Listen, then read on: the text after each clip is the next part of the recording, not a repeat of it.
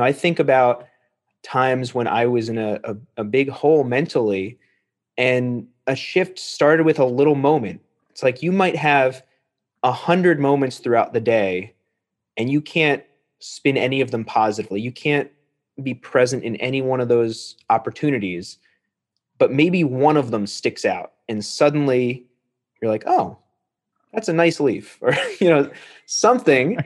And then the next day, maybe 2 out of 100. And over years, even if you're in the depths of kind of despair and pessimism with your mindset, there are ways to progressively find your autonomy and your choice with your life.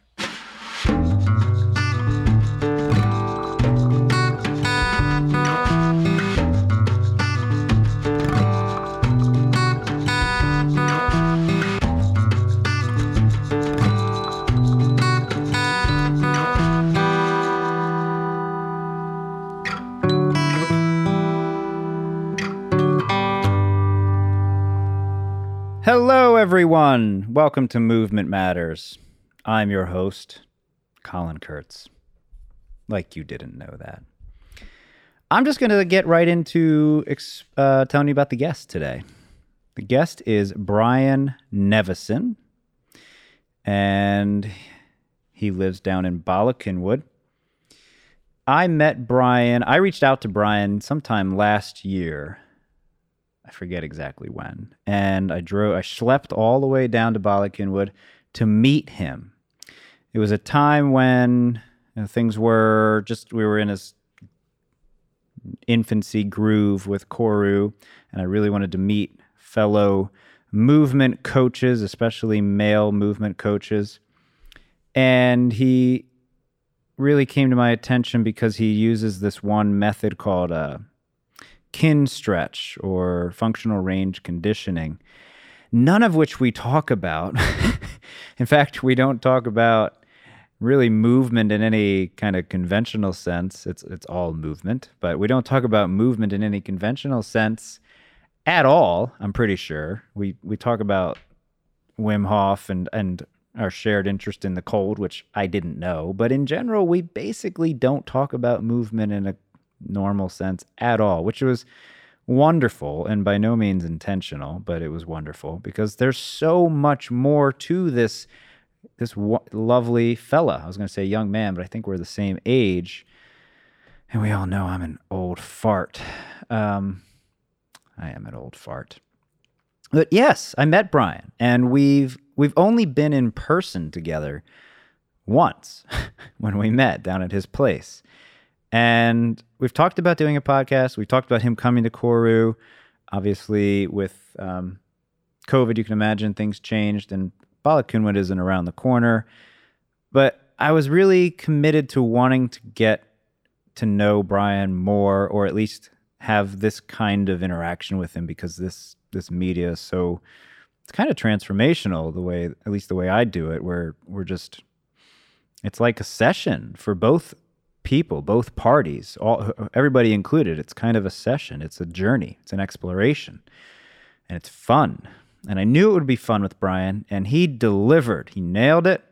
We did a good job. It's a fun conversation. It's real. It's raw. I learned how he's had an even harder year than I thought. We've all been handling the challenges of this year, and I'm at the risk of sounding naive or insensitive, the opportunities of this year, but by no means have the opportunities been without challenges. But he has so obviously handled them with this poise and this grace and this strength that is just hard to ignore, and you wouldn't even want to ignore it because it's so obviously good. If you spend like a minute looking at any of his stuff on social media, especially Instagram, he seems most active there, you'll see, like, this guy, you're going to feel moved. And I'm pretty sure that is exactly what he wants. You're going to but specifically feel moved in we'll just oversimplify it, positive way, which is critical to his entire sort of MO, his brand. It's called Smiles Take You Miles, and he walks his walk.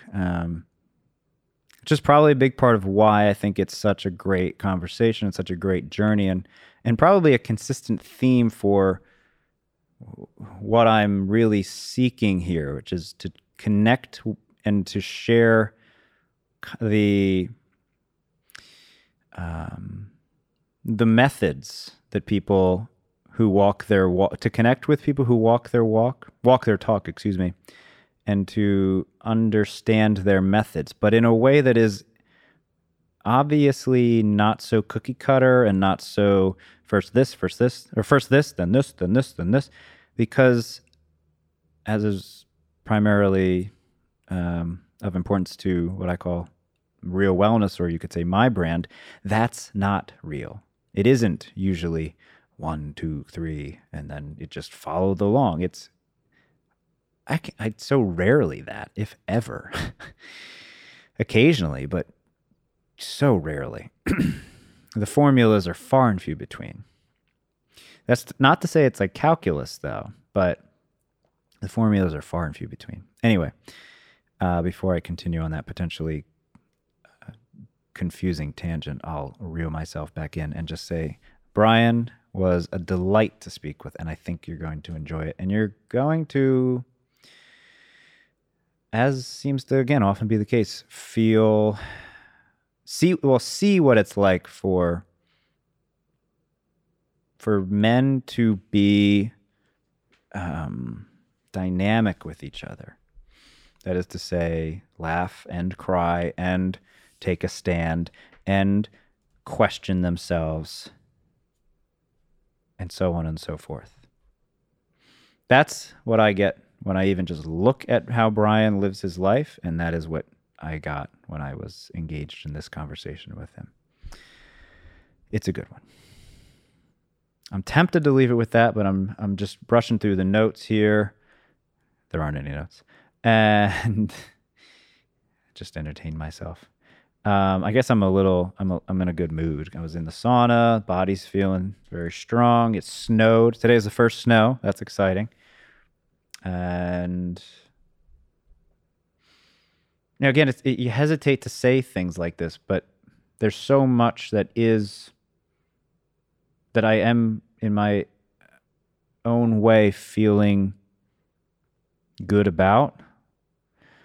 And I know so much is hard. I see how people are struggling in so many different ways every day. And it's not like it isn't part of my world, but I think if there's anything that's really energizing for me on a personal level, and a big part of why these conversations are really popping and I'm getting more and more into them and feeling inspired to have more and more of them, is because the tools that I know matter are proving their worth constantly, over and over and over. And I want you to know that. So let's leave it at that. I don't really have any macro shit to talk about. I don't really know even what's going on. My client told me earlier today that, well, of course, there's usually two things, COVID and the election, right? Client told me earlier today that, I guess the or the entire Supreme Court shut down whatever Trump was trying to do in Pennsylvania. You know, I will say this, because it led to a really great conversation with this client. There's a way that people used to try to oppress others and impose force and like take over, and it was really in your face and direct and obvious. Like there were guns and there was killing. The challenge of, and I'm thinking of literal like dictators like Mao and Pol Pot and like various historical examples of actual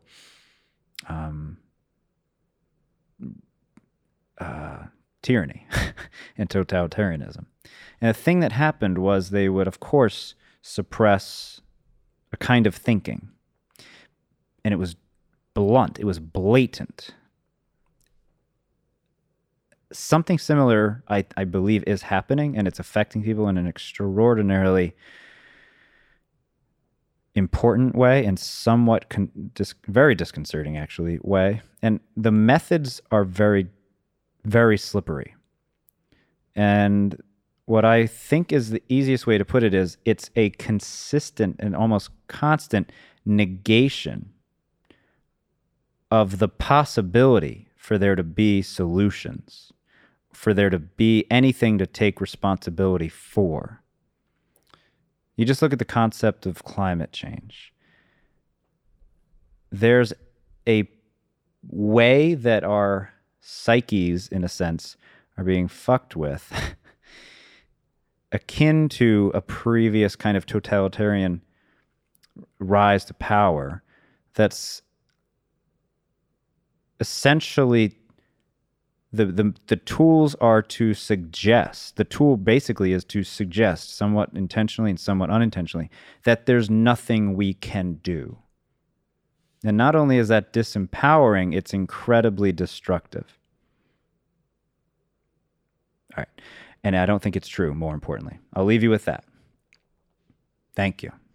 Enjoy Brian, because that's delightful. That walk down that little lane is now going to be marked by something delightful with Brian Nevison of Smiles Take You Miles. Enjoy. But yeah, I am definitely going to go get in after this. So good. A solid hour is nice. Especially because it's only like we've only been in person once. I guess this is like the second or third time we've done a recording of any kind. That's right. I feel like we've been in person a lot more. It's only once, man.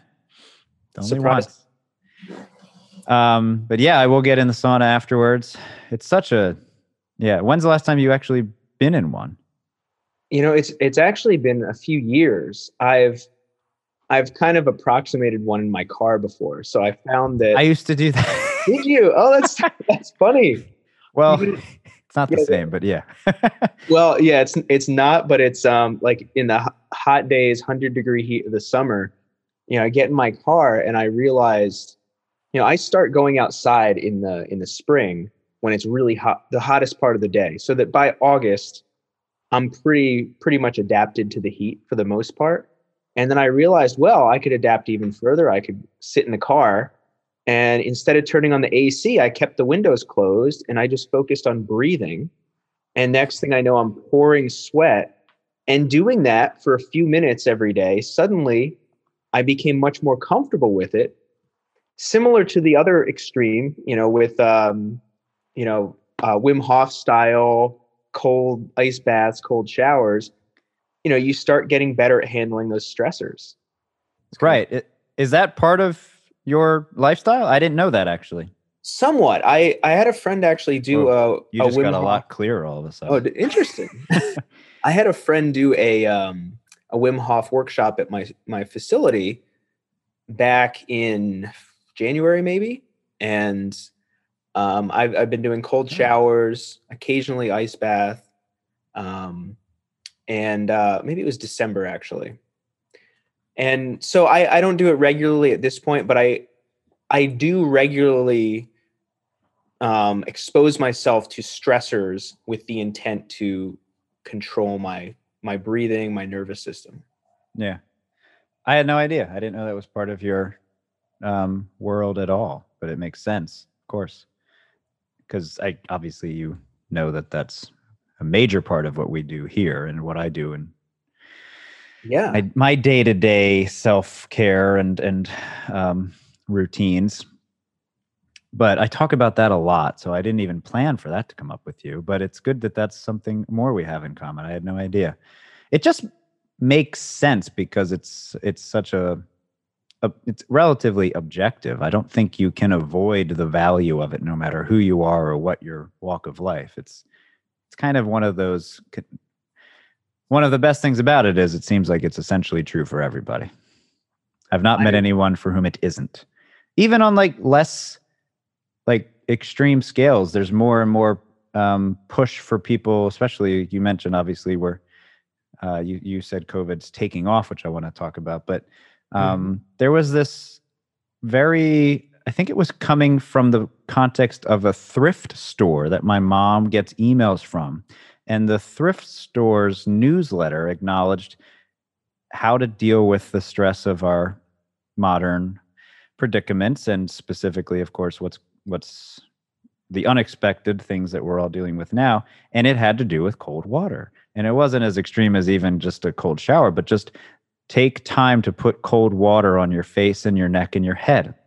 And of course, my mom knows my routines. And yeah, it's everywhere, man. And it's going to, I think, continue to be so, because we're going to have to reconcile our disconnection with the unavoidable, what I call realities of life on Earth. And you referred to it as stressors, which is how it's often presented. But I wonder, does that word really ring true with you? I wonder. And I don't That's have any. a good question. As far as the kind of the cold exposure, you mean, or Well, as far as here's how I often hear people relate to the concept of stressors when they're talking in those terms, and what they're seemingly often suggesting is you have to. It's almost a little bit like you have to suffer. Right. Get harder. Push yourself. And I don't completely disagree with any of that, of course, but I do wonder if the spirit of that attitude is truly, well, I'm not sure that it truly fits the kind of evolution that I personally believe is best for humanity. And I have a suspicion it might not for you either.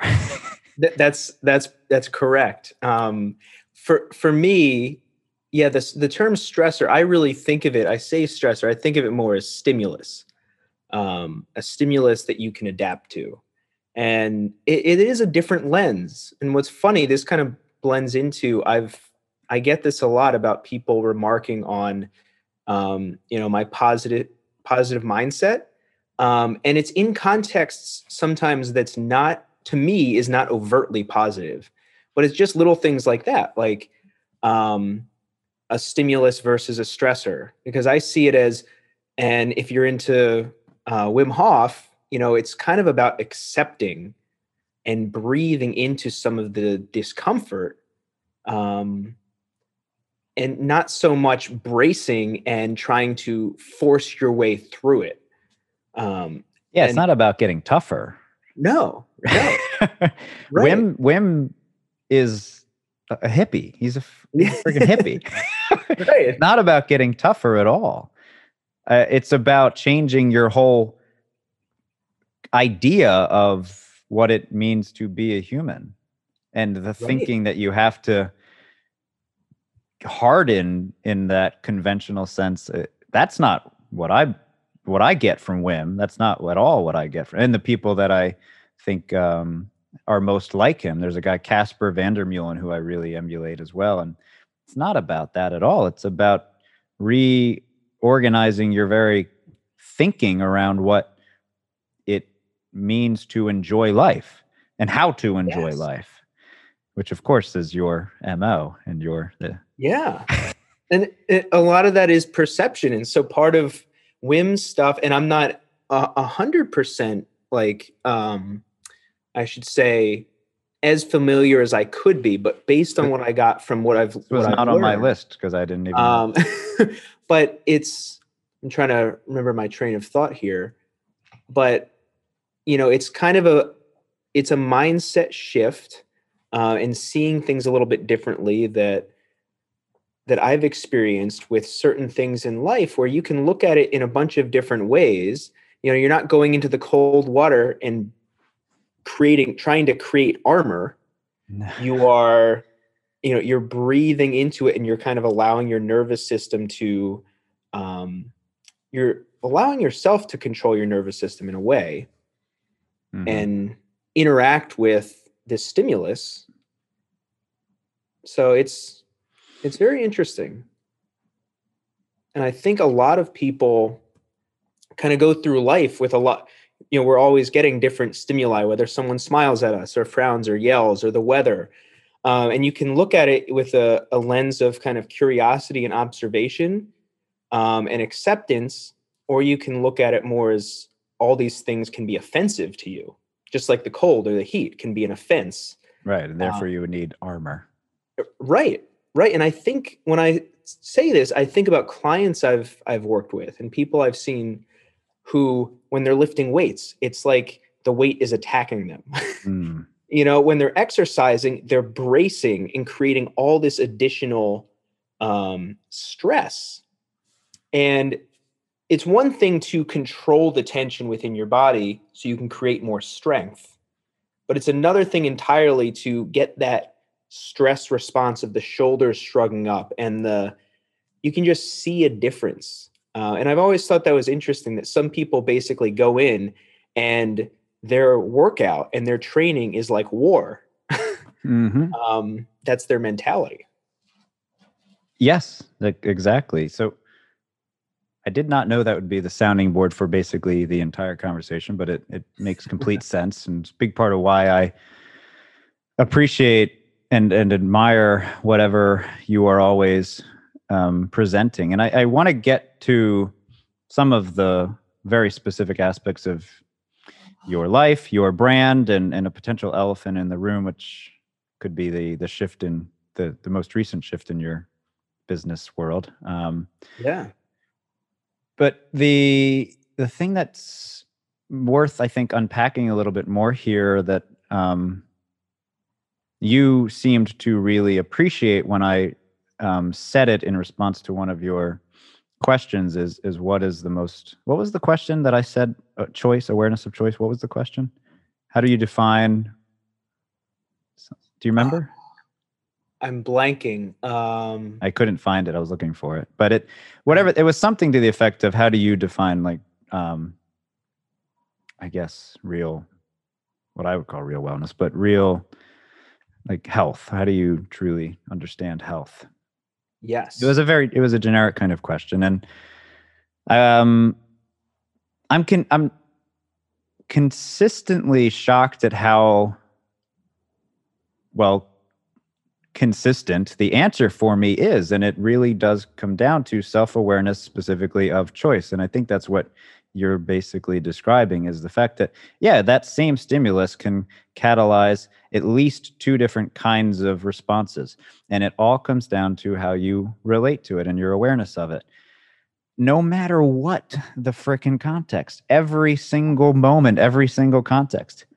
I can remember back in 2014 doing things that I do today. I've just been reflecting on this, especially in the last 24 hours, and legitimately damaging my body and my psyche and hurting myself. And between then and now, over the last 6 years, the only thing that's changed is that just self-awareness, specifically of choice, and really understanding how I do have choice.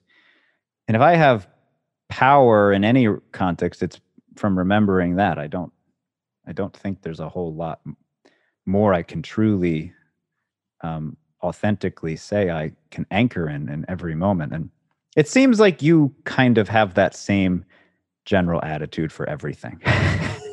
Very much so. Because you come across as if you've been through some serious shit, to be blunt.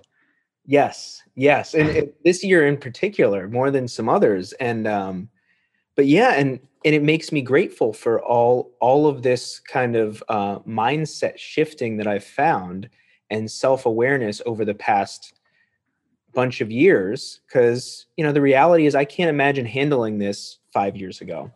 And we really do have a choice, and we can choose how we perceive certain things, how we respond to them. At the very least, we can choose how to respond to our thoughts and feelings. At times it's difficult to control our immediate reflexive responses, but we can make decisions on how we respond to that. So, I'm not bypassing the reality that, depression and anxiety exists, and certain physiological responses that can be very, very challenging to control are real. But but over time, we can chip away at things. I think about times when I was in a big hole mentally, and a shift started with a little moment. It's like you might have 100 moments throughout the day, and you can't spin any of them positively. You can't be present in any one of those opportunities, but maybe one of them sticks out, and suddenly you're like, oh, that's a nice leaf, or something. And then the next day, maybe 2 out of 100, and over years, even if you're in the depths of kind of despair and pessimism with your mindset, there are ways to progressively find your autonomy and your choice with your life. Yeah, and I'm very curious because again, my perception of I think I've known you, and to the extent that I know you for less than a year. I don't recall exactly when I came down to Bala Cynwyd, but it certainly hasn't been that long. But my perception from just the obviously distanced relationship I have with you is, again, that you've been through some serious stuff, and certainly just this year I know of at least your friend, and now of course this big change with the business. I assume it's a big change. Yes.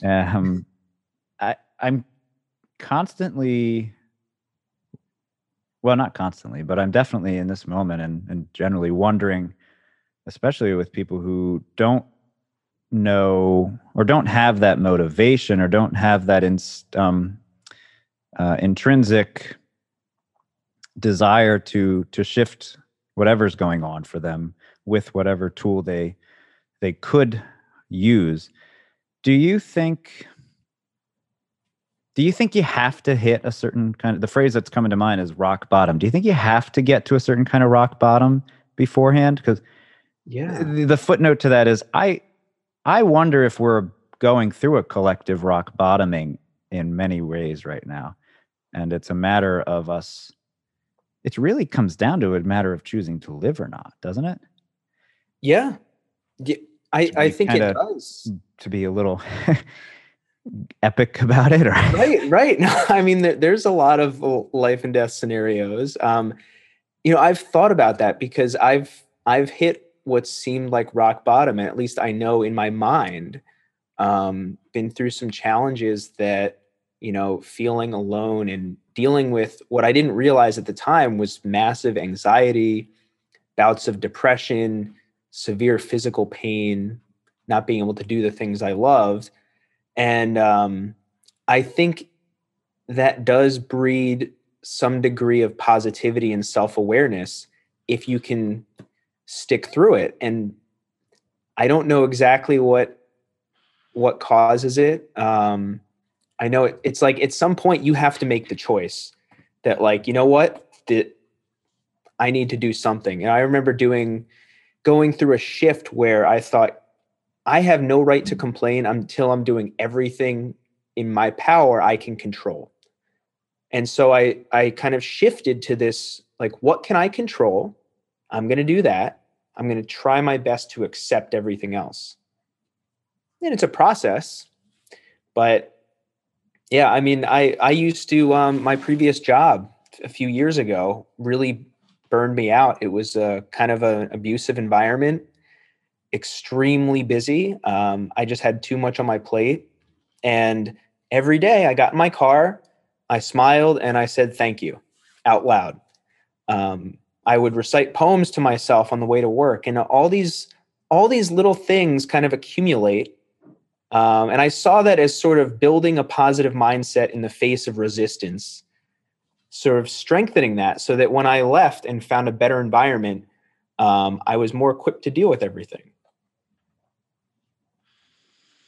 Do you think your clients get that from you through just, is the movement education even really that critical? Yeah.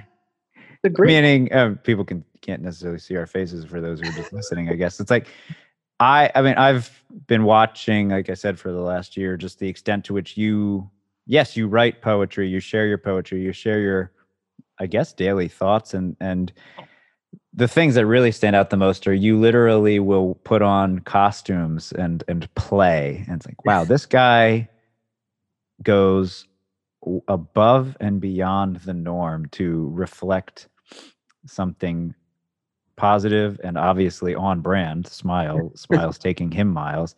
I can't imagine people don't really get that get moved by that enough, like that alone. You're almost like a performing artist sometimes when I see you. I appreciate that. I've had a couple people reach out and say, you could be a good actor, and that's kind of a good compliment. The more I think about it, the more I realize. But you're not acting, though, is the point. No, well, right. That is the point. Because you also occasionally make it clear how, as you have hinted already, you are struggling. Right. That's the most potent thing I try to share is that, when I talk about, to me, positivity and what Smiles Take You Miles means is, you have power to affect your mindset in your life. And part of that is acknowledging everything. I do my best not to sweep things under the rug.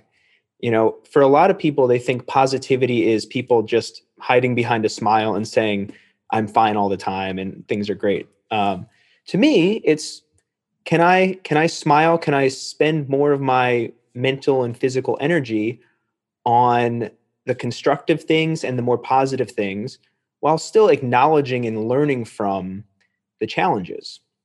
Mm-hmm. And that's where I find the most growth and the most happiness. It is potent. It is. I get it. I feel it with you. I see it. And it's like, wow. And it honestly, the main effect you've had on me, to be most direct, is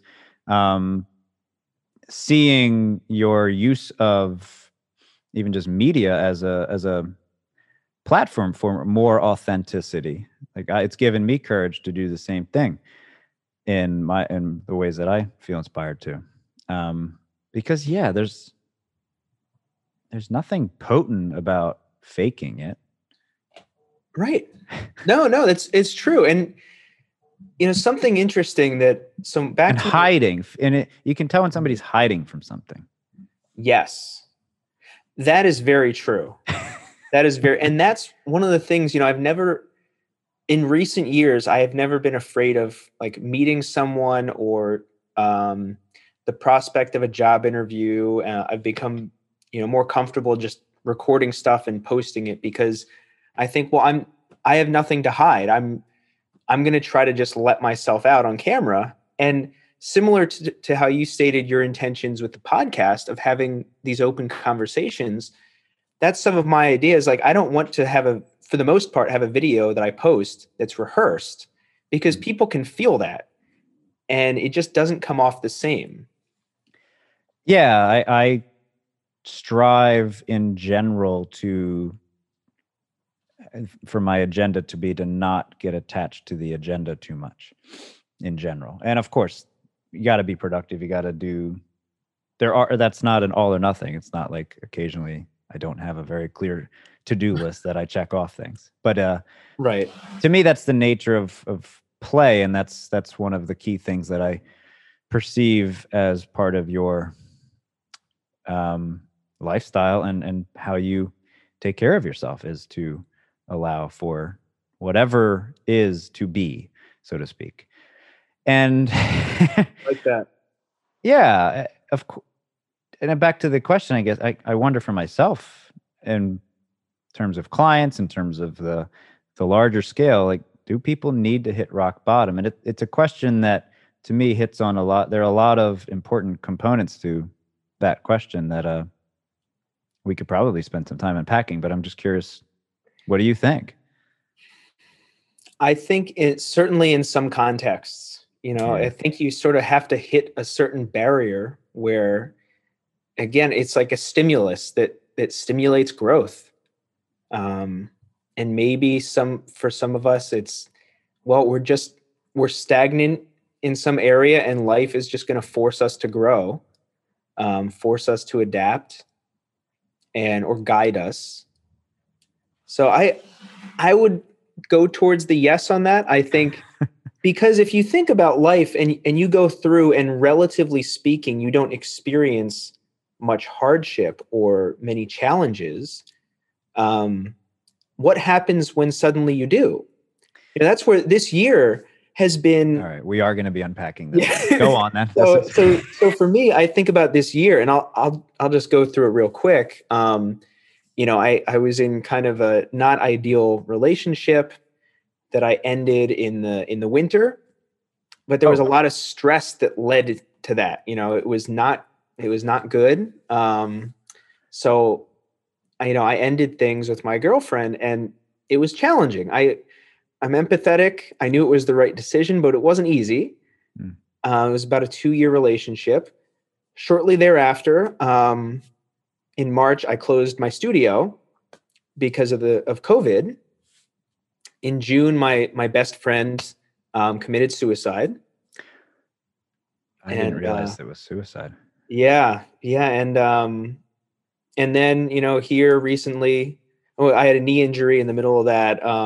I couldn't get it checked out because of COVID, but rehabbed it. And then recently geez, you can't tell with all the jumping you're doing. Right. Well, the mobility stuff works. We had 3 weeks ago, we had to put our dog of 17 years down. I saw that. Yeah. And then just this past week, today, I handed in the keys for my studio. Yeah, that's the big one I knew about most recently. I was like, wow, good timing talking to him. That's going to be. It is. This morning, I dropped the shift. off. But yeah, it's been, I'll just say real quick, and then what's been empowering is thinking like, I can't believe I'm smiling, but it's not fake. I feel equipped to handle all this. Not that it's all ideal, but imagine if the last 10 years I hadn't gone through any hardship and this hit. There would be no way I'd be able to handle it.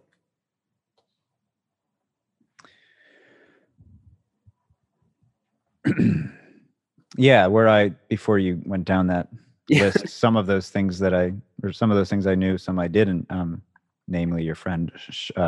Before I bring us back to anything more macro, I'd be remiss if we didn't hone in on some of those specifics. So his name is Shah. Shai. Mm-hmm. Shai. I wasn't saying it right.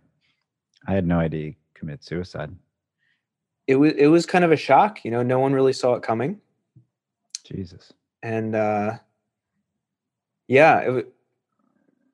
sometimes it's really kind of interesting. I reconnected with some old friends in the process of the funeral and some of the services. And I remember thinking, wow, it's nice I get to see these people.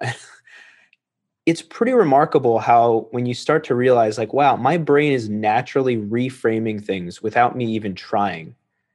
And that it doesn't happen by accident. I think years of spending time being present and focusing on some of the positive aspects of life and choosing to spend that energy, it strengthens that pathway, I think. So when you end up with a tragedy, I'm not ignoring my pain and I'm not ignoring the sadness. I'm feeling it all. And I'm able to feel gratitude, which is pretty remarkable. Yes. It is. It's a very dynamic way of being, and it's probably it's the closest thing to a ideal human, I suspect. The alternative is just one flavor, which seems, again, not to get macro, that seems counter to what life really requires. But right. Wow. That's impressive. It's impressive to say the least. I admittedly don't think that. Okay, so I have how many people? I do know a few people, for better or worse, who have killed themselves. Yeah, it's been a long while since I've been to a funeral for one, though. And do you think people were like you mentioned these friends? Was it high school, right? You guys were in high school together or grade school? We were in, yeah. Well, I knew Shai since second grade.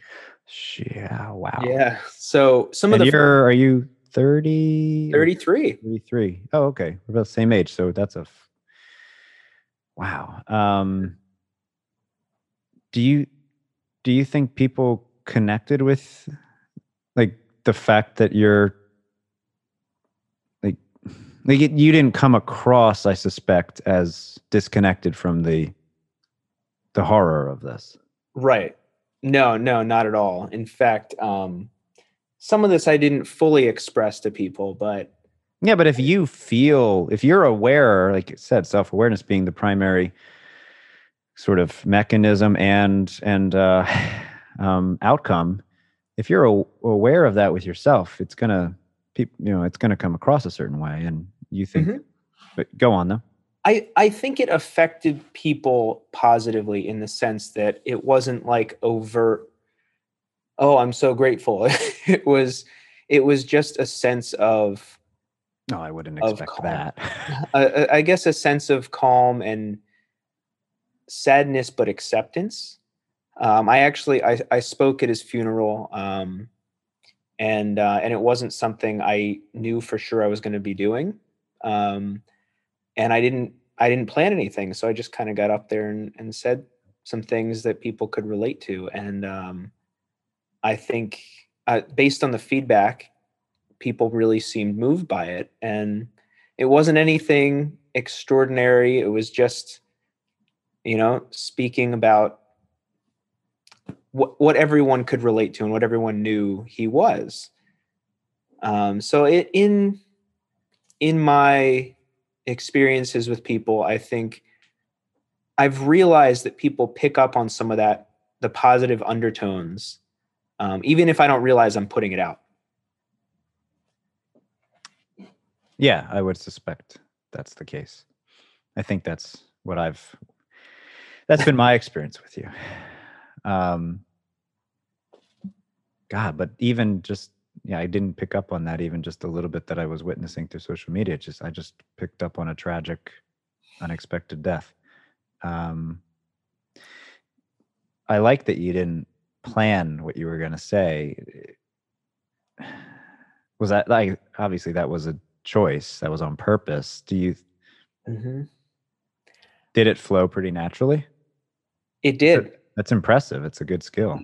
Thanks. Honestly, probably some of the speaking on podcasts and social media helped a little Sure. bit.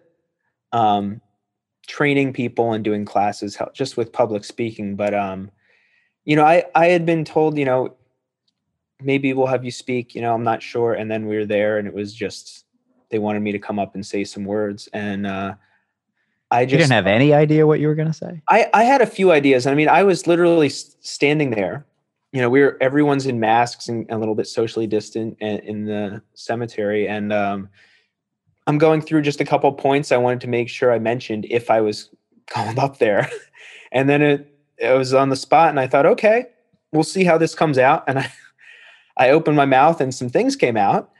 I was really really happy with how it went, but I didn't want any degree of practice or rehearsal to blunt some of the emotions and make it feel less genuine. Mm-hmm. I wanted to be something everyone could relate to and really feel. So, sometimes with speeches, and I understand it, especially in a tragedy, it's not always easy to focus. And I get that people would need to and want to rehearse something. And I thought, you know what, I want these words to be fresh. That's what he deserves, and that's what I think everyone else would be happy to hear. Yeah, nobody remembers when the priest just reads off the the printout and fills in the blanks with the person's name and date and a couple bullet points. Nobody remembers that bullshit. So Exactly. Exactly right. got it. Wow, good for you to be able to do that. And I am sorry that your friend is gone, so to speak. Mm-hmm. Yeah. And on a less, hopefully less dramatic note, I'm sorry about your dog, but it sounds like that was more expected. That was more, he took a pretty quick turn, but 17 and a half, it's hard to complain. It's tough to say goodbye, but it was a little bit of a relief. So Yeah. the new puppy is doing well. Oh my God, you guys already replaced him. Well, he was there already. We got him about not that quickly. Well, what I knew is I told Heartless my brutes. family. I told them about a year and a half ago. I said, "Listen, I'm around. I'm happy to help if you wanted to get a puppy, because I suspect that when Charlie passes, you won't be able to get another one. So if you want another dog, now's the time. I'm around to help." They did, and it was good. But he's sleeping better because Charlie was up through the nights, and so Oof, that's rough. Yeah. yeah. Yeah, did you move back in with your parents with COVID because of COVID, or did you So already actually, live? I was never fully out. When I moved back from state college, it was going to be a temporary thing. Uh-huh. As I figured things out, I went on a cross country road trip for like 4 weeks, and then it just ended up being kind of a symbiotic relationship. I would train my family, we'd do sessions, and it worked out, and they liked having me here, or at least that's what they said. And but interestingly, like, right, so and the studio, it was a nice opportunity to save some money, open the Smile Fitness, and Is that the short version? Smile that's Fitness. yep. Okay. And but I was actually looking at, in the winter and really early spring, I was looking at apartments, and I was really glad I didn't pull the trigger on anything, because then COVID hit, and I didn't do any in-person sessions. So that's my goal. But right now I've renovated the basement. So I know I've seen some of the well, you finished? well, in fact, I'm going to try not to unplug anything, but I'm actually in the basement now. I've got oh wow, yeah, the wall looks different, that's for sure. yeah, kettlebells and weights, and some other stuff in here. I've got my grass, my turf, and so I'll make some little modifications and stuff, but I've got most of the stuff done. Yeah. I it seems really smart, and of course that's definitely on my list of things to talk about, but there's so many other juicy details. And as far as living, I know people who have moved back with regard to COVID and chose to live with their parents or just generally be closer to family. And I'm not too far from my parents. Obviously, I drove there and back today. It's relatively easy. I think ideally we would live together if we just had enough room, indoor and outdoor. I have a almost 10-year-old son, and for me, it seems like a no-brainer that if we could cohabitate well, which again, pretty much just comes down to enough space, then yeah, hell yeah, I would do it in a heartbeat. I think it's one of the stupidest norms of our society to have everyone go and have their own bills and their own expenses and their own this and their own that. And it's probably one of the main excesses that we are having to come to terms with, because for whether it's a challenge in terms of handling the finances, or realizing that you're just you have stuff you don't need, it's just, I don't think it in the long term serves anyone. Depending on, obviously some people really, really like their particular version of privacy, or obviously don't have healthy families, et cetera, et cetera. But in general, man, I think that's a mistake. I agree. I agree. I mean, there's a stigma to, oh, you're living with your parents, and to me, again, it's kind of a symbiotic thing. There are benefits all around. Certainly there are times where I'm thinking, well, it'd be nice to have my own quiet space. there's something to being in a space and no one else being there. There's a different feel, even if you have privacy. But without having to just go to the basement. Right. Now I can go to the basement and yeah, this will be an adjustment not having the studio. But yeah, I mean, the fact that I spent between college and my job in state college, I spent 10 years barely seeing my family. Like I literally felt like I didn't know them. Oh, wow. Which is technically it was your home address, but you were really all over the place. Right. I was in college and then, living in state college for like 7 years after that. So. Oh. Yeah. Well, then you moved out. I did. Yeah. So I did move out. I was out of here, for almost 10 years. Yeah, you were 3.5 hours away. I was. Sorry, I thought I made that clear. I misunderstood it then. So in the summer of 2017, I moved back. So I've been here since then for about a little over 3 years. Got it. So the adjustment period was a little rough. Yeah. Because, they have all their habits and everything established. Fortunately, it's a pretty big space. The basement is unfinished and turns out when you have space, you store a lot of stuff. George Carlin 101. Yes. But the little bit that you can see from your recordings, indoor and outdoor, there's a lot of room to play. It almost seems like you have the whole place to yourself most of the time. Right. I'm sure it's not true because your brother's there too, right? My brother's there too. My parents, my dad's 78, my mom is 70. And so I do most of the playing. You do. I think the neighbors at this point probably understand that I'm that crazy. Yeah. Do people see when you're running and jump? And I don't even know, it's not jumping, but you're essentially falling on the ball and seeing how you flip over it. Do people witness this stuff? And when you're throwing a Frisbee and catching it yourself, are people seeing this? People are seeing that. Or are the hedges that high? The hedges sometimes block things, but people see some stuff. I had a great story of back when I was in state college. I went out on the turf field and it was a really hot day and there's no one out there except there's like an upper field and people are playing pickup soccer.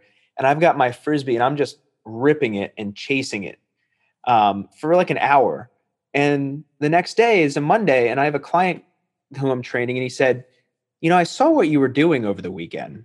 I saw you. And I'm going, I didn't do anything bad. He said, I saw you down on that field by yourself throwing the Frisbee. And it's like, now I get you a little bit more.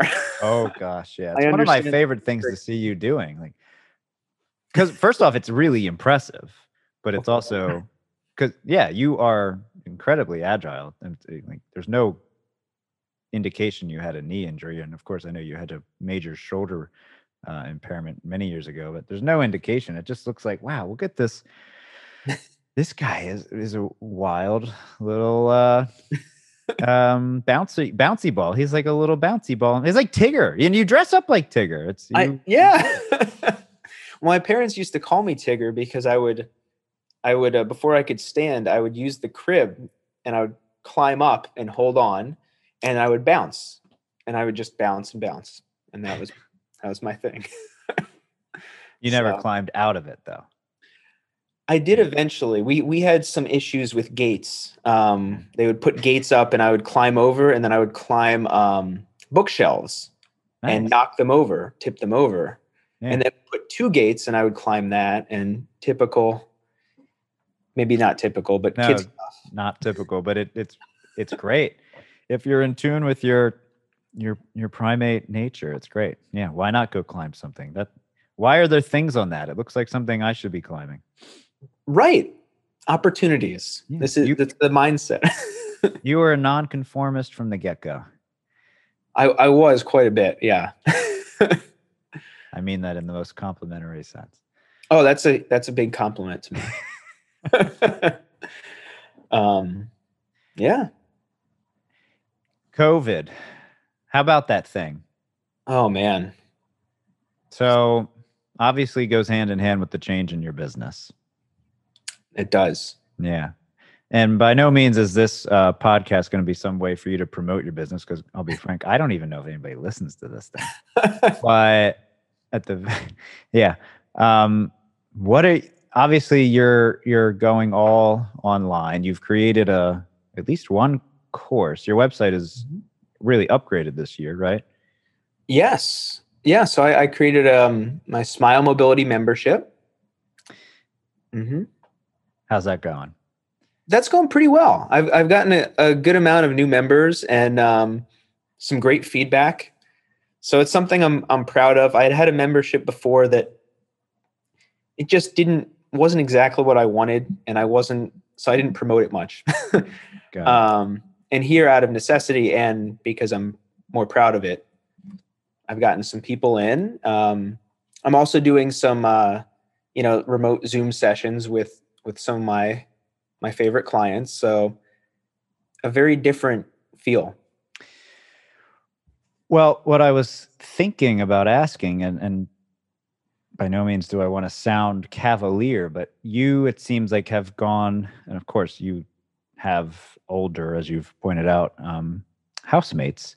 And I wonder if I'd be feeling similarly if I had older housemates, but I certainly have housemates. I have a son who supposedly isn't shouldn't be too concerned about in this particular context, but Ari, my fiance, I guess obviously I've been seeing people. I mean, I even invited you to come here in person, and you very clearly you're one of the people that I know who, and your number of you, I don't think I'm being, like I said, cavalier, but you guys make me wonder if I am.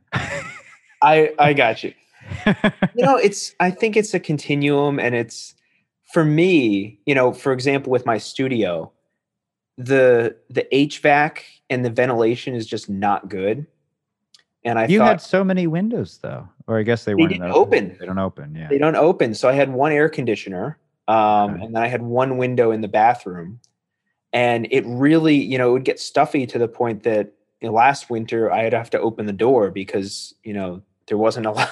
Like, it was just get tough to breathe sometimes, and so between the clients who were comfortable coming in and the amount of people I was comfortable having, it just wouldn't make sense to keep it open. And with my parents being older, they're cautious, and I want to really respect their their wishes. Yeah. So I would have been doing maybe a handful of sessions. Right now, when the weather's nice, I'm doing some outside. Oh, good. Okay. So I am doing that, kind of outdoor, socially distanced. But I thought, if I'm not doing any group classes and I'm only doing a couple privates, it just wouldn't pay off having the studio at this point. Got it. What I was finding, and I wasn't as familiar as you remember, I didn't even know how to use the damn microphone. What I was finding when I started Zooming in, I don't recall if I probably started in March right away. I don't remember if everybody or if anybody was right on board, but I was not fulfilling. I didn't want to be hasty getting back to seeing people in person, but as soon as it seemed, for no obviously good reason, safer again, or safe again, completely arbitrarily safe, I was really needing it. I don't like doing it remotely and through the screen. It's hard. But you seem very good at it. You seem very adept at that way of engaging with people. Well, thank you. I found the same thing, and I find I don't love classes especially. Oh, because God. That's where I really, I can engage a little bit, but it's very, if there's 4, 5, 6 people or more, you can't use your hands. You can't use your, right. It's, I do my Kinstretch classes, and I'm like, I just want to let me, and so what you end up doing is talking way more, constantly demonstrating the entire time, because it's like, well, I can only talk and show. So normally I wouldn't be doing as much physically. So it's exhausting. And yeah, it's not fulfilling. So I do my one class per week, and then I do kind of a half hour class on Thursdays with some people at Chop, and then I do smaller stuff. So I have a few clients that are one on one, and I know very well, and then I have like 4 guys that I train in a group, but I know all of them really well. So I found it helps if I have really good rapport with someone and a good connection with them. It's easier to sort of read their cues. It's more natural. I've been very resistant to taking on any new clients over Zoom. I just don't want to do it. Frankly, I don't want to do a lot of Zoom sessions because it's not what I want. Oh, but I will, in the spirit of gratitude and finding the positivity, I will say that it is really hard. It's been like iron through fire. I can definitely tell that I'm better. I'm better at what I do. I've improved how I coach this year as a result of having to figure out new means and new methods and new ways of communicating. And I'm feeling ready to create something more like a course at this point too. It's been a thing that I've resisted, even though it seems like a great, for in our business, something that you really need to eventually do if you're going to grow. You got to create a course. It's like, I'm so much better with my hands and face to face and improvising, like the scripting out and structuring a course, which is valuable, has been really challenging for me. But I've kind of figured it out this year, which I'm very happy about. Didn't think that would happen. I mean, it's pretty cool when that happens. The first kind of thing I put out as a course online was really, it took so much time and energy, and it's become easier. Again, the ideal, like I would love to get back out there at some point and do workshops. And that was a big thing I was thinking about, is I want to do a few group classes a week, and then a handful of weekends do different workshops and seminars and be hands-on and kind of really engage with people. So it is challenging bringing that to an online modality. It's tough to figure out because you can't change on the fly. You have a video or a PDF or something, and it's like, oh, that's what it is. That's what it is, right? Yeah, and it's probably going to be eventually dated, but right, that's what it was for that moment. Yeah, like iron in the fire, I can tell that it's catalyzed a lot of positive learning and sharpening of skills. So that is good. But yeah, being in person, so much more satisfying. I know you're very, well, let me think before I go into that. Do you think anything about this vaccine business? Is it something that you have any relevant thoughts about? I'll say that I don't really know what to think, quite frankly, but what do you think? I don't know exactly what to think. I follow some virus scientists, and it seems encouraging, but in terms of making a wide scale difference, it seems like we're pretty far away from that, just because it wouldn't be available to a large amount of people right away. But what if you could, based on the information you have taken in, do you have a sense of? I would delay summer. Oh, you delay what? Taking it myself. Yeah, that's what I lean towards. It's just, it's hard to know when you don't have any long-term studies. And I understand that you can sort of, it's like forecasting with weather. Based on the past, we can predict how this might play out. But yeah, I'm kind of with you, for better. Yeah, I hate to sound. I definitely don't have any interest in general conspiracy theories. I hate to even entertain anything like that, but I don't think I would do it. I don't think I would do it yet. Yeah, I think I would just want to give it more time. Realistically, it sounds, if they get something that is effective and they believe in, I mean, it would go to people most at risk and essential workers. So yeah. I guess we would have to wait anyway, but Yeah, Right. it's not something I would I would feel super comfortable taking. It's encouraging that they seem to have effective vaccines coming along, but I think we're pretty far away from it making a difference. So As you're far as not trying to plan for when you're going to reopen any kind of brick and mortar space. That's for sure. Exactly. So at this point, I'm trying to be opportunistic with the weather. If it's nice, I've got clients that are like, okay, when it's nice, we'll go out, we'll do sessions. Others that I'm doing remotely, and I'm trying to build the online membership. So in a way, it's tough. In another way, it's interesting because I'm not tied down too much. I don't see too many people in person. If there wasn't a pandemic, I could go wherever I wanted. Do you watch even I was even watching something that was set in the 60s and saw the main characters getting on a plane. And I was like, oh, wow, that's brave. I was like, oh, wait, no, God, what the fuck? It messes with your head. Yeah. It's like, what did they do? Oh, wow, no. This is a show, first off, and it was the 60s. What am I thinking? Jesus Christ. I've had the same like mental, like, oh, why are they hugging all these people? They're at a. What are you doing? Are you kidding me?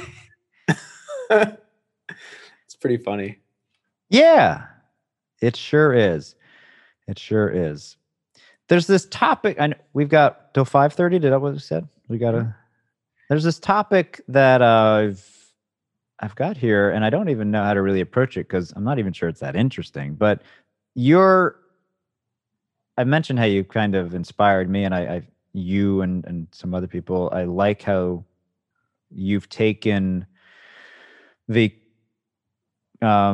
context of movement, whether it's on purpose or not, and broadened it into a larger, more macro context. It's not just about quote unquote the body. And you've even seemingly, to me, this is the essence of somatics, like we I think talked about before. You've intentionally connected taking care of your body and being conscious of your body and being aware of, so to speak, your health and the larger social needs and social shifts that need to take place. And you are very, I think, I appreciate it. You're very direct and engaged in the larger social conversations, to put it in a very neutral context at first, to present it in a very neutral way. But I'd love to hear what you think about what's going on in the very specific sense of, predicting the weather. What are you seeing? What's happening, and how do you relate to it as is right now? Yeah, just with our kind of social climate. Yeah, I guess that's the term we would use. Well, I think, like you sort of alluded to earlier about hitting rock bottom as a collective, it's like, I think there's a lot of realization going on about things that are not ideal in our country and certain mindsets that persist. I think one of the big ones, of course, there's the Black Lives Matter movement and just generally human rights, people's rights, and the fact that there are groups of people that seem to want to suppress the rights of others. And, then there's people that are a little bit indifferent. And to me, it makes sense to stand on what you believe and be confident about it. And I think to sort of neglect that doesn't take into account all our full wellness. Our mental health as a country is only going to be as good as it's like you're only as strong as your weakest link.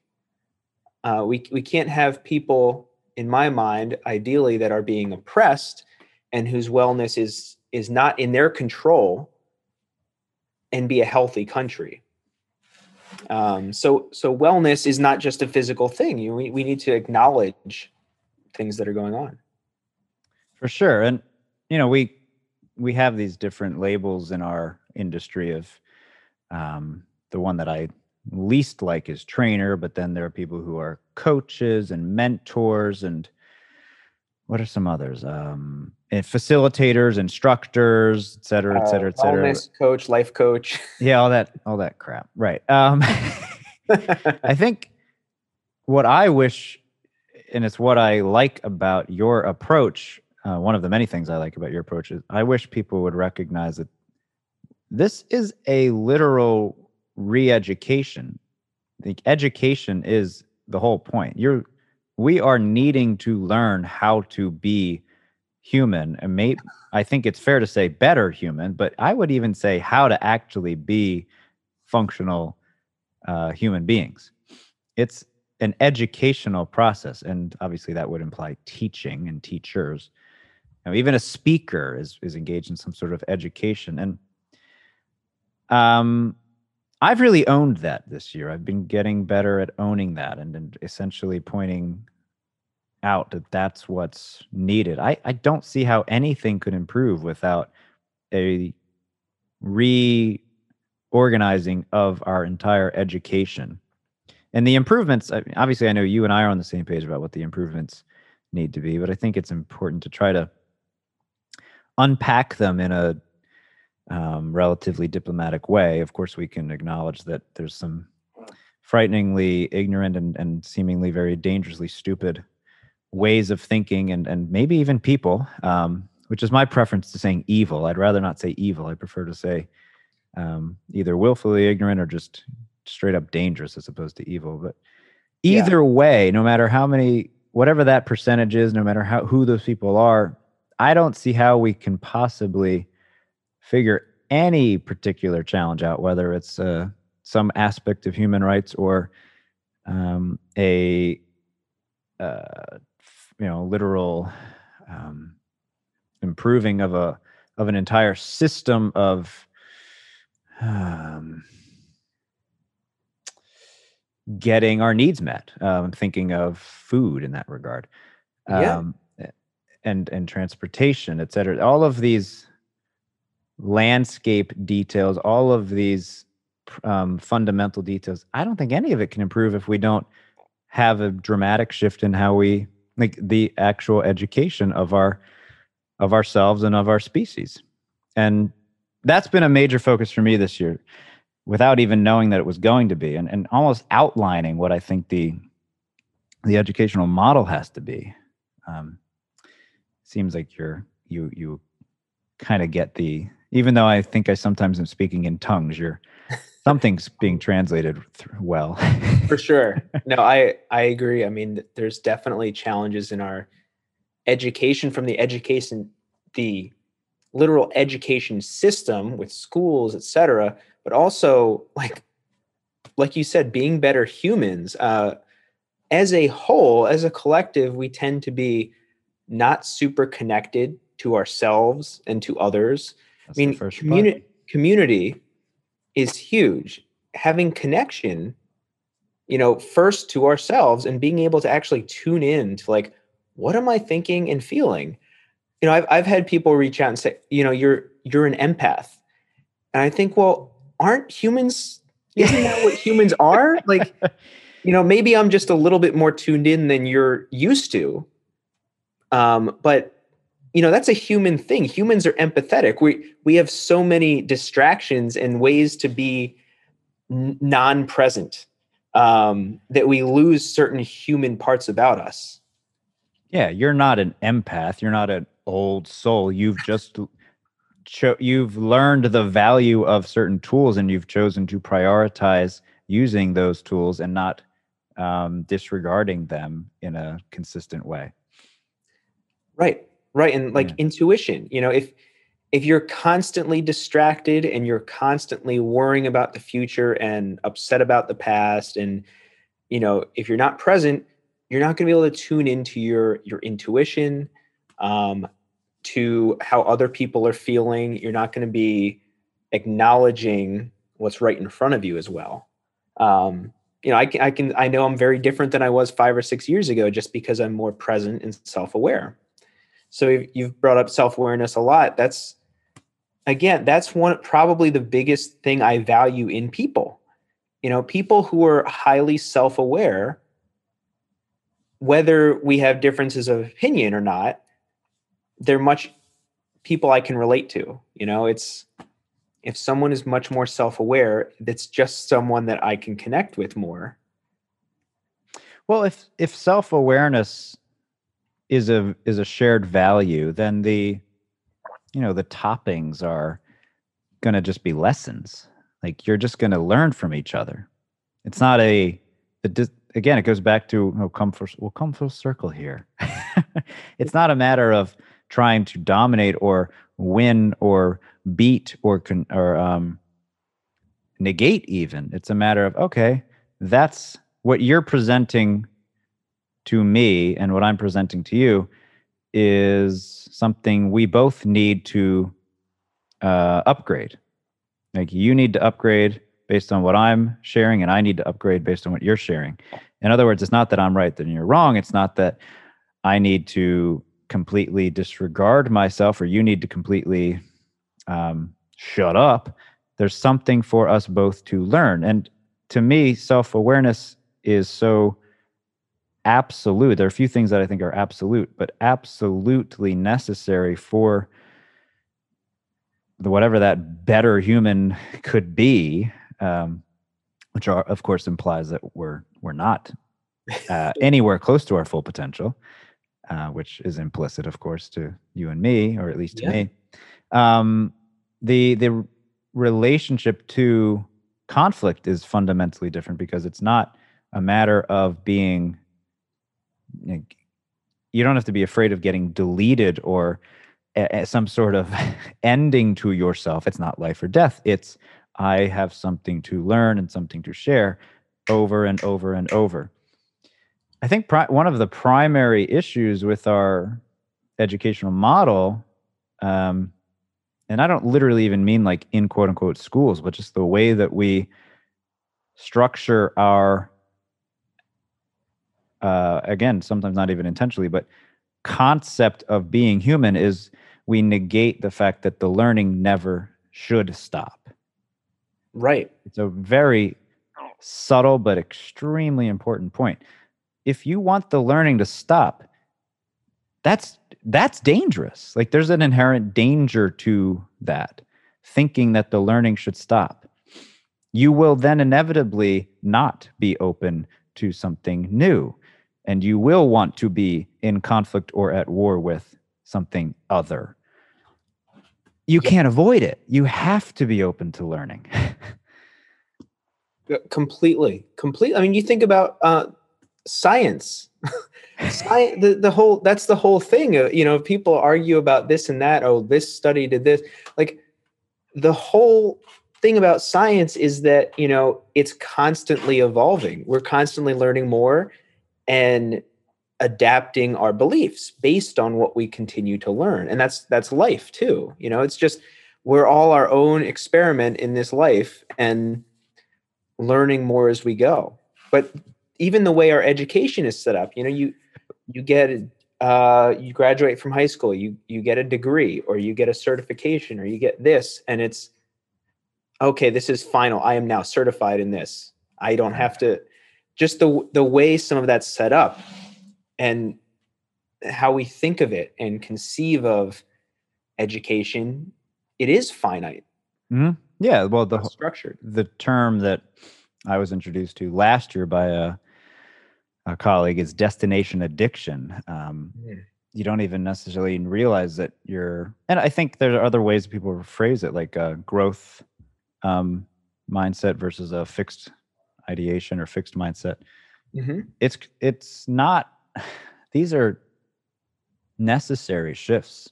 The more I look at it, like we have to reconcile that confusion. So do you think we are? I know you got to go in a minute, but do you think we're doing it? I think the change is. What's your take on the climate? So the climate, it's a shitstorm. Excuse my French.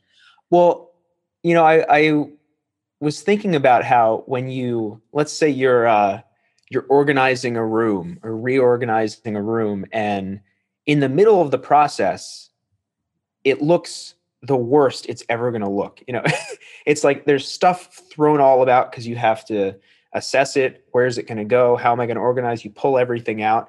And I think that's where we are in a way where things are getting pulled out. We're pulling out our dirty laundry. We're figuring out what direction we need to go, how we need to organize this. I think things will improve. There's a lot of awareness. People are gaining self-awareness. People are gaining awareness of others and some issues. And I do think it'll lead to some positive change. So, but I think you nailed it with the conflict. When we stop learning or stop being open to new information or ideas, conflict happens and it's threatening. Anything that is contrary to what we believe or think or feel is a threat, and we respond accordingly. Right. So I sometimes take notes. I don't know if you could tell I was doing that. Oh. You get that well, actually. I did. Yeah, you couldn't see? Well, I know you got to go, so we might just have to leave it at that. Let's keep doing what we can to inspire that change in thinking and that change in awareness, and not have it all be about stressors, but more stimulus. Let's expose ourselves to those stimulus, especially as we approach. No, the best parts about winter is the ice baths are easier to find. That's true. That's very true. In this part of the world. That's What is your evening? You said you have a meeting? Did I say that? No. That makes sense. It's Thanksgiving tomorrow. So I'm filming something for my online. I'm filming a little class for my online mobility membership. Okay. And then I plan to actually do some breath work, some quiet time. I'll probably actually turn all the lights out. Get a little chill out after that. After filming, again, it's a lot of talking, so that sympathetic nervous system gets a little elevated, and I've heard of it. Yeah. Well, I guess there's nothing more than to just wish you happy Thanksgiving and to have fun with what you're about to do and carry on as you obviously do every day, and power to you. Glad to know you. I think that's about it. What about you? Well, I appreciate you having me on here, Colin. I would be happy to come back. We could talk all day, I think, if we had the time. And so, yeah, I love the questions. And I think we're always having these stimuli thrown at us. And we do, at least to a degree, we have some choice on how we respond to them. Yeah, and like you hit it earlier. You have it's not a tongue twister. You have a choice in how you respond to your initial response, which is relatively more important and accurate. Right. And I sometimes think of it like a Rubik's Cube. It's like, well, I can't do anything about that, but clearly this piece can move, so let's play with that. And that's where I have the power to choose in the moment. Obviously, we don't have the power to change everything. It's a question of what can you be in relationship to better every moment. And your perspective is a constant. I think basically what you're saying, it is a constant tool. Totally. Which is why we come back to that over and over and over. Perspective is huge. And I love that. And I think, again, like relating to choice, sometimes it's as simple as like, oh, I'm having negative self-talk. I can choose to judge myself further, or I can accept that and say, hey, let's stop right now. So, it's like at some point down the line, there's a choice that we can take power over. Cheers to that. And we'll talk again someday. Maybe we can toss a Frisbee around, and then you'll have You won't look as ridiculous. That's right. Yeah, I'll have someone to throw it to me. So awesome, man. Probably won't throw it as well as you, but you're obviously. Well, I prefer when people don't throw it anywhere near me so that I can run. Fair enough. Yeah. Thank you. Thanks for joining me. Thanks for having me. Have a wonderful night and enjoy your Thanksgiving, however you guys celebrate. Thank you. You too. Enjoy. Good night. And there you have it, folks. The one and only Brian Nevison. A good guy, just an all-around good guy. Hey, John, thanks for that. Let's see. There's not a whole lot, obviously, to wrap up about there. I think he represents something really important, and it was a delight to get to know him, and I hope you enjoyed it. That was episode, I just checked, 12 for season 3. Aiming to get 20 by the end of the year, and we're nearing the end of the year, but I'm thinking we're going to get it. We're going to cram a few more in, but you got a lot more coming. The next 2 I know for sure are going to be Alex Tonigas, a good friend, Feldenkrais practitioner, Jeff Mateus. I've known him, feels like a long time, but actually it hasn't been that long. Met him in a really fun way, and his explorations right now into, actually both Alex and Jeff are exploring the works of Charles Eisenstein. We're going to get into some of that and similar territory. Sarah Romanos, Joe Montone. I know I've mentioned this before. So there you go. That's already putting us at 16, and I think we're going to get all 20. That's the goal. It's a good goal. One of many for 2020. Okay. I appreciate you letting me ramble. All right. Thank you. And comments are always welcome. Check out Brian specifically at Smiles Take You Miles, because they do. And he's living proof. Thank you, Brian, most importantly. It's a pleasure to get to know you. I look forward to more. Thank you for being you. All right. Be well, everybody.